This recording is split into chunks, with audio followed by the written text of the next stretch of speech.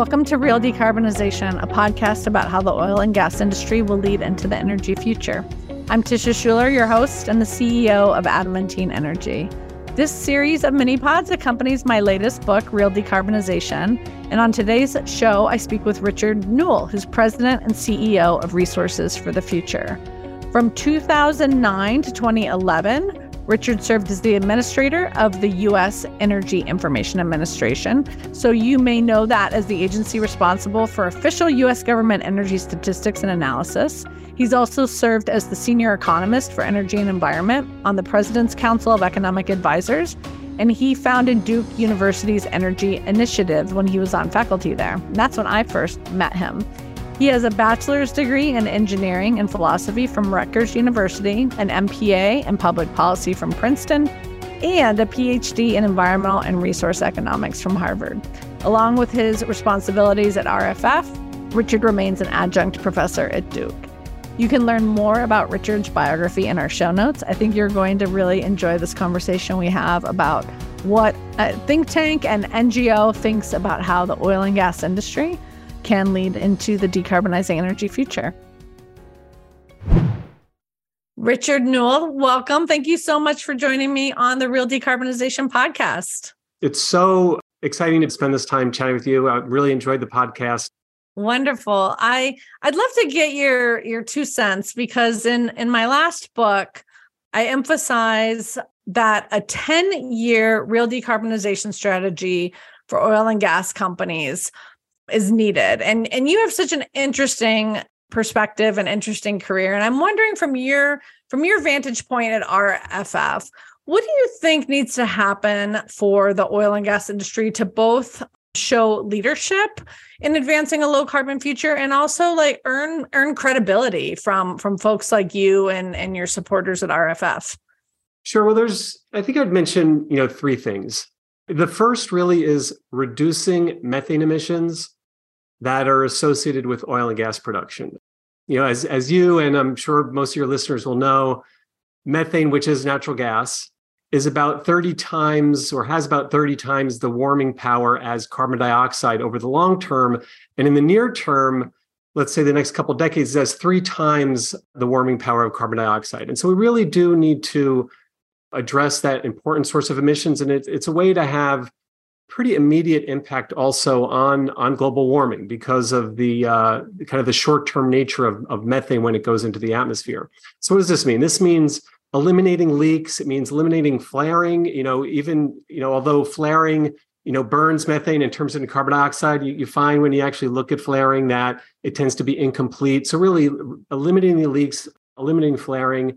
We've got proposed or reproposed regulations that have been forwarded by the Environmental Protection Agency, which I think, provide a very solid basis for really requiring the industry to do that, which I think honestly is to the industry's advantage because it doesn't do, anybody any good for particularly things like natural gas to have questions about its potential role in not increasing emissions, but decreasing emissions by substituting for coal. So number 1, reduce methane emissions. The second thing I would say is that companies need to reduce the overall greenhouse gas emissions associated with their operations, and they need to reduce that to net zero emissions over time, meaning that the emissions that continue to exist are offset by a carbon dioxide removal somewhere else. And this really needs to be not just an aspiration, which there's many, aspirations and ambitions for net zero over time. It really has to become a reality. And so what does that mean in terms of companies' operations? It means having more efficient operations. It means substituting electric power for systems that are currently fueled by diesel or natural gas. And it means applying carbon capture and storage solutions to the emissions that continue to exist. One step broader than that, and I would say kind of the biggest and in some ways hardest piece of this is that companies need to develop technologies and business strategies that are consistent over time with driving the full scope of their emissions to net zero. And this includes final combustion of the products they sell. So what does this mean? This is going to mean investing in clean hydrogen, carbon capture and storage, synthetic fuels that in their life cycle have zero emissions, as well as adjacent businesses that can leverage, the incredible capabilities of large energy companies. This is things like, geothermal, which requires drilling. It's offshore wind, which requires, massive platforms and the like. So those would be the top three things that I think the industry needs to do to show leadership, particularly around climate.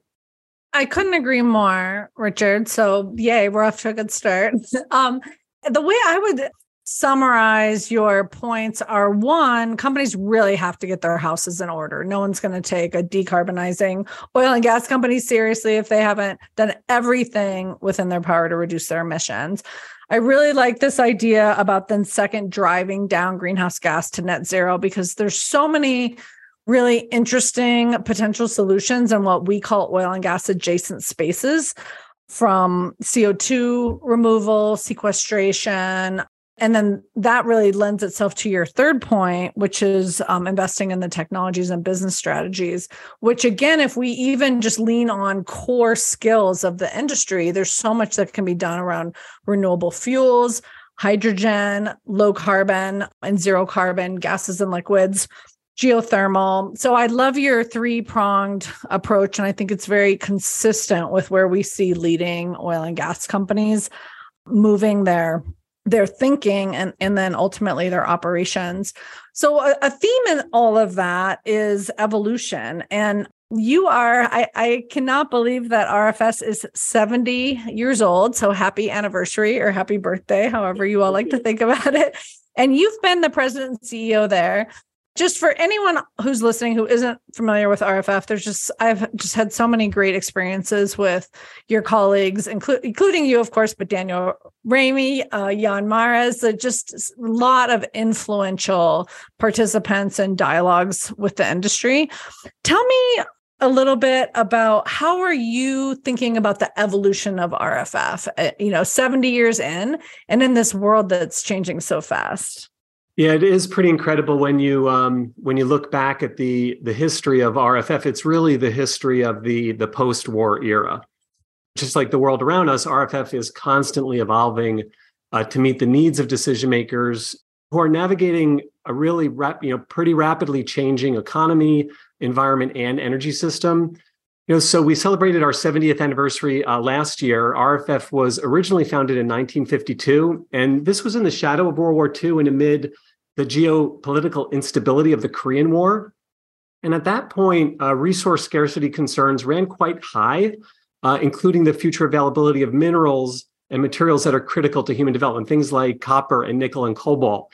And, I remarked when we had our anniversary like last year that this might sound like the critical minerals discussions of today, but these concerns were really prevalent around 1950 as well. So RFF was created to meet the national need for trusted information and analysis to guide the development and conservation of the country's natural resources. So the vision that we need both a healthy environment and a thriving economy to advance human well-being has been at the core of RFF's mission really from the very beginning. But, there's some commonalities, but the big challenges that society is grappling with have, of course, evolved over the decades, and RFF's focus has evolved in parallel. So for a while, it was water pollution was a really key focal point, air pollution, local air pollution, the energy crisis of the 70s and 80s, liberalization of the natural gas sector, and then the power sector's acid rain. So RFF has really shifted its focus depending upon, what the needs of the time were. Well, today, climate change is the single greatest environmental threat of our time, but narrow environmental actions and technical solutions alone really won't be sufficient to protect and advance our communities. So, solving the climate challenge, as I know you appreciate, really requires systemic economic change at a very large scale, at a global scale. And that's where RFF comes in helping decision makers use the best available information to make smart decisions. And we have an increasing focus also on the equity of those decisions so that they benefit people in terms of their health, their environment, and the economy they depend on. So, right now our agenda is focused on achieving impact through, two key interconnected priorities. One priority is around designing net zero emission strategies, and the complementary strategy is around building resilient and equitable communities. I'd say, I could go in at length about this, but just to give you an overall sense, on the first front, We're helping to develop net zero emission strategies that are effective, that they're efficient, and they're equitable. What does that mean? So that's strategies that not only reduce emissions, but do it as cheaply as possible and do it in a way that benefits people fairly. So this includes solutions that drive climate progress across the whole economy, and also, specific strategies for major sectors, including the power sector, the transportation sector, industry and fuels, and of course, land use, forestry, and agriculture. So that's kind of the first major strategic area. And of course, we could drill down, because the complexities of each of those individual sectors, for folks who work in those sectors, they understand that each of those, it's like an onion that you peel back and you realize the need for really careful design of policies, market strategies, business strategies to really rework a lot of the wiring, the energy wiring of the global economy. So the second front is working with decision makers to ensure that they have the information they need to build resilient and equitable communities. So this includes things like understanding and mitigating the physical risks from climate change, the financial risks and uncertainties of a changing climate. And it also means helping to enable an equitable transition to a cleaner economy, which is in part, we may come back to this in a bit. We have one initiative that's around what we call equity in the energy transition, which is really thinking around how workers and communities, particularly in the energy sector and related sectors, how they need to transition, what we need to do to ensure that that's an equitable transition. And then there's a complementary piece of that also related to equity, but it's more focused on addressing the legacy of environmental injustice for historically disadvantaged communities. And we've really seen issues of environmental justice and equity really emerging in a way that's deeply connected to some of the energy strategies that have emerged in a way that it really wasn't even just, I would say, 3 years ago. One thing that's amazing about the trajectory that you've been on, while the challenges have become more complex, they are thematically similar over these 70 years. And yet, the work that you're doing is just so robust and important. So designing net zero emission strategies, and resilient and equitable communities, like these are so foundational to the well-being of the world that we live in. I love that you were able to convey all of that and somehow avoid all the political trigger words that get us into these cultural divides and debates. And I think, Richard, you really embody why I always enjoy working with RFF so much, because you managed to boil these issues down to the commonalities, the things that we can all agree on are important, and we can agree that it's important to work together towards solutions. So it's just really exciting to hear about that evolution. Trust is in scarce supply these days. And so I think it's, I personally feel and institutionally feel like it's really incumbent on us to do everything we can to build trust. And the way that we do that at RFF is by providing trusted information and analysis that regardless of the particular position, everybody's coming from a position. Companies come from a position, environmental NGOs come from a position, people from different parties come with a particular set of value systems. But the information analysis that we're using to make decisions, that really needs to be widely trusted. And so this sense of being widely trusted, not just trusted by one particular set of entities, is really, really important to us. And so I appreciate that you appreciate that. Yeah, and I'll even take a step farther and say that there's just a practicality to the way you engage, even this idea of building trust. There's just a practicality of understanding like that economics are going to be so important to equity and resiliency. And a lot of times these things get parsed out as if they were unconnected. But I think that what you're conveying is this idea of how interconnected this work is and foundational, and there's just so much we can all agree on if we focus on getting to work, in these areas. So yeah, I really like that. And widely trusted, I certainly would put myself into the camp of trusting the work and the people at RFF. Let me pull on one of the threads of something you mentioned, because if we think about designing net zero emission strategies and we think about thriving communities, the industrial sector is going to be really challenging. And I'm curious, you have an industry and fuels program that you mentioned. Can you talk about how you're approaching that? Because we're doing a lot of work in that space because there's a lot of oil and gas adjacent opportunities to decarbonize. But what are you working on and how are you thinking about that space? Yeah, thanks for asking that. It's a really important space. And, I'll highlight, three areas where we're working. One is around analyzing and modeling different emission reduction strategies for key industrial sectors. And that's with a focus on the most carbon intensive industries, such as cement, refining, and steel, industries related to fossil fuels, such as the oil and gas sector, and then also low carbon fuel producers and users. So that's one area, really helping to inform and design those emission reduction strategies. The second area is around designing markets and incentives for low carbon innovation, like hydrogen, carbon capture and storage, and direct air capture. It's also related to designing and scaling up hubs for hydrogen use, along with carbon capture and storage. If you haven't, you or your listeners haven't seen it, please check out our Hydrogen Hubs Explorer, which we have on our website, which maps the different proposals as they've been emerging for hydrogen hubs within the DOE solicitation process. And then a third area we're focused on in this particular program, and I kind of alluded to this earlier, is working at the local, state, and regional levels to help communities identify solutions. What I think of as kind of some of the side effects of the energy transition. So for example, we're working with Native nations to enable energy sovereignty and help them navigate their own energy transition without kind of us prejudging what they should do.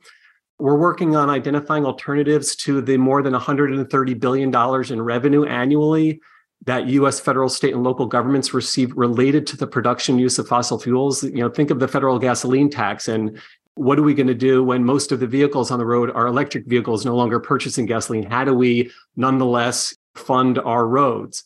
And a final sub-element I'll mention here is, we're working on issues related to workers in transition.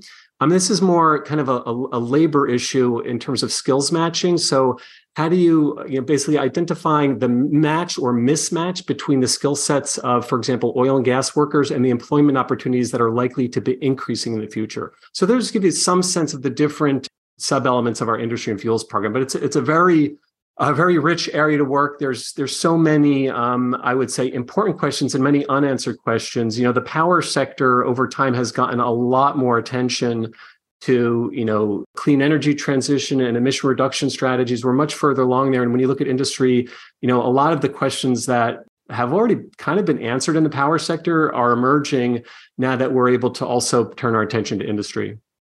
Yeah, I do think industry is going to be just so interesting because it also will pique a lot of these historically disadvantaged community, both interests and opportunities. It's just going to be a very complex and important place for us to have these kind of comprehensive conversations. And we will mention in the show notes your Hydrogen Hubs Explorer tool, because that sounds really cool. And I have not yet taken a peek at that. So looking forward to it. All right, let me take us international for a couple minutes here. I know you've been involved as RFF in the Climate Conference of Parties, or COP. You have hosted side events from COP27 in Egypt. But now you're expanding your portfolio with the launch of your Global Climate Policy Partnership. Can you talk about where you're hoping to go with your international work? So last year, we partnered with our sister organization in Italy called the European Institute on Economics and the Environment. So we actually established the European Institute on Economics and the Environment about 4 years ago. And now we're partnering with them. And last year launched something called the Global Climate Policy Partnership. So this partnership is a global expert working group, which proposes innovative policy solutions to help meet the climate challenge. And it does that in kind of two ways. One is by working together on issues that are explicitly international. So think about trade, and I'll come back to that in a moment. And also kind of acting as a conduit for learning what different regions of the world are doing in terms of their own domestic emission reduction strategies. So what is the EU doing in terms of its power sector decarbonization? What are we doing in the United States in terms of our power sector decarbonization? And what can we learn from one another in terms of our domestic implementation? So that's been a quite kind of robust platform for learning one another. And we're constantly surprised at how much, first of all, we do need to learn from one another, how much we can, and how, the fabric that you would think would exist often doesn't exist. And so we've really seen seen value from this platform. So this includes more than a dozen institutions involved, and they each bring strong connections to both the research community and the policy community in their local regions. And this spans institutions in the United States, the EU, India, Japan, China, Korea, and Brazil, just to name a few. So one of the areas we're emphasizing right now in the partnership actually comes back to industrial decarbonization, which requires actions that will drive large-scale investments in new low-carbon production technologies. Now, these investments also represent a particular challenging problem for domestic international policy because they tend to raise the cost and diminish the competitiveness of internationally traded primary commodities like steel, aluminum, and petrochemicals. And so, you can see the ramifications of this challenge in the European Union's emerging carbon border adjustment mechanism, which now links international trade to the EU's carbon policy, which is its emission trading system.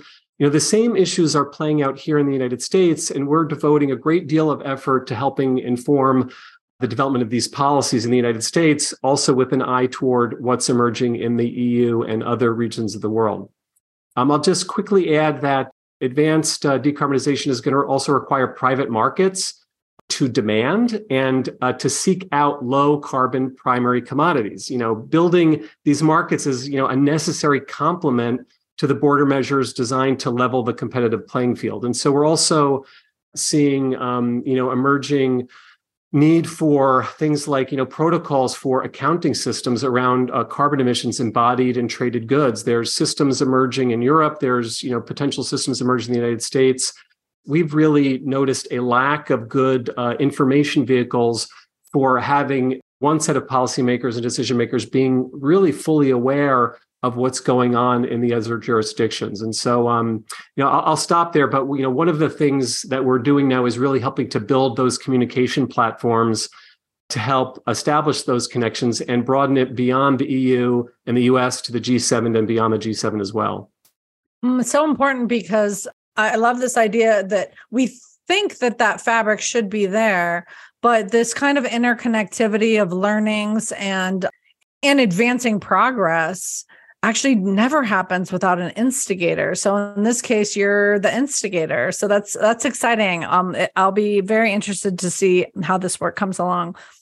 For those of us who are very engaged in helping to inform decisions around, the Infrastructure Act and the Inflation Reduction Act, and before that, Build Back Better, we were surprised that the EU seemed to be surprised at what they ended up seeing in the IRA, since it had been under discussion for, the better part of a year. But that just illustrates how you'd assume that, the drafters of those legislation and the international partners who would, be in some cases pretty deeply affected by that, there would have been, kind of a more mutual understanding there, but there really wasn't. And so it's really was a bit of an eye opener for us when it comes to things like carbon border adjustment and trade and climate. That's such a great example. And it's going to be really important that we build those networks of communication so we're not ineffective. We're not having unintended consequences because we miss on the incentives or the communications or the consistency. So very exciting. Final question for you, Richard. What are you most optimistic about? I couldn't choose one. And so I'm going to give you two, and I'm going to make it quick. So the two things I'm optimistic about, one is I'm really quite optimistic about the innovation and deployment of the wide range of technologies that are needed to solve the climate problem. So that's one area which I think we have reason for optimism, and I'll say a little bit more about that. And the second thing I'm optimistic about is the shift in attention to decisions centered around net zero emissions, which is also a pretty recent phenomenon. So on the technology side, we all know that the costs of renewables have come down dramatically. That opens up opportunities. It's not just that, it's also the expansiveness of the set of different technological options, whether it's advanced nuclear or carbon capture and storage or direct air capture or synthetic fuels, advanced geothermal. I mean, the list, if you think just even back a decade ago, the list has continued to expand, and we need that. And we need it for a couple different reasons. One is that emissions are pervasive in the economy. There is no silver technological bullet that's going to be able to solve and meet the world's energy needs at net zero emissions across the entire global economy. And so we really do need a diversity of technologies. It's also, I think, incredibly important from almost like a political and stakeholder inclusivity perspective.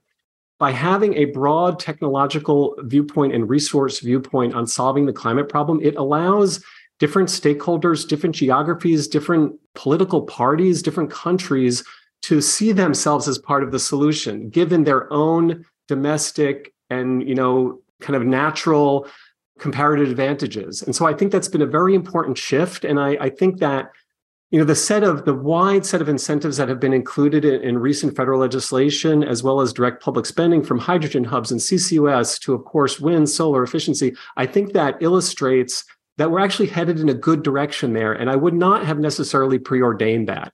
So I think the technology aperture has been opening rather than closing, which I think is a really good thing. I think the shift to net zero emissions it's like so simple, and I think people almost take it for granted now, but turn the clock back, like 3 years or 4 years, and it was barely on people's lips. And we've seen a shift over time for those who, like myself, have been engaged in climate conversations for a very long period of time, a shift from first, stabilizing atmospheric concentration of greenhouse gas emissions in the atmosphere. That was the Framework Convention on Climate Change in 1992. Then there's a focus in the Paris Agreement around temperature change and 1.5 and 2 degrees. Well, the thing about that is, while that's the right goal at a global level, and that is scientifically consistent with where we need to head, it's not actionable. Nobody controls global temperatures, and no individual country, no individual company controls global atmospheric emission concentrations. But net zero is different. And net zero, it leads to the same destination, but it's a decision concept that's actionable at the global level. It's actionable at the country level. It's actionable at a company level. And I think that that's been a very, very important shift in thinking that enables every decision maker at multiple levels of the world, from the local community to the company to global climate policy conversations, to focus in on something that they can actually control.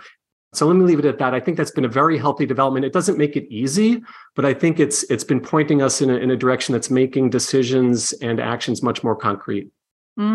Well, thank you for both of those points. And I'll just reflect back to you that in combination, this focus on emissions, on net zero emissions, and this opening of the aperture has left space for companies and industries and even political backgrounds that otherwise wouldn't have been able to participate in the conversation because of the culture wars. And so this idea of getting really clear about reducing emissions and then having a wide range of technology options so that oil and gas companies can come to the table as leaders, as participants, it truly does make space for us all to participate as civic leaders in the process. So I concur with your optimism in a very granular way of it translating to the work that we do on the ground. So Richard, thank you so much for joining me today. It was just a pleasure to have you. Oh, likewise, Tisha, it's always great to have time to chat with you. Really appreciate you also doing the leadership work you're doing on the communications front with the energy transition, which is a complex problem that's going to take time, but it's something that also, requires really deep and sincere work on the part of folks like yourself. So thank you. Thank you. That's our episode for today. Thanks so much to Richard for joining me. One of the things that I found really interesting was this idea of the international fabric of communications and how important it's going to be that we get these decisions right and communicate about them and learn from each other along the way. I would like to know what you found interesting, so I hope you will reach out to us. You can find us at realdecarbonization.com and energythinks.com. If you like what you're hearing, please take a moment to rate and review our podcast. It helps other oil and gas leaders find us. I'd like to thank Adon Rubio for making this podcast possible. Until next time, I'm Tisha Schuler, wishing you and yours happiness, prosperity, and good health.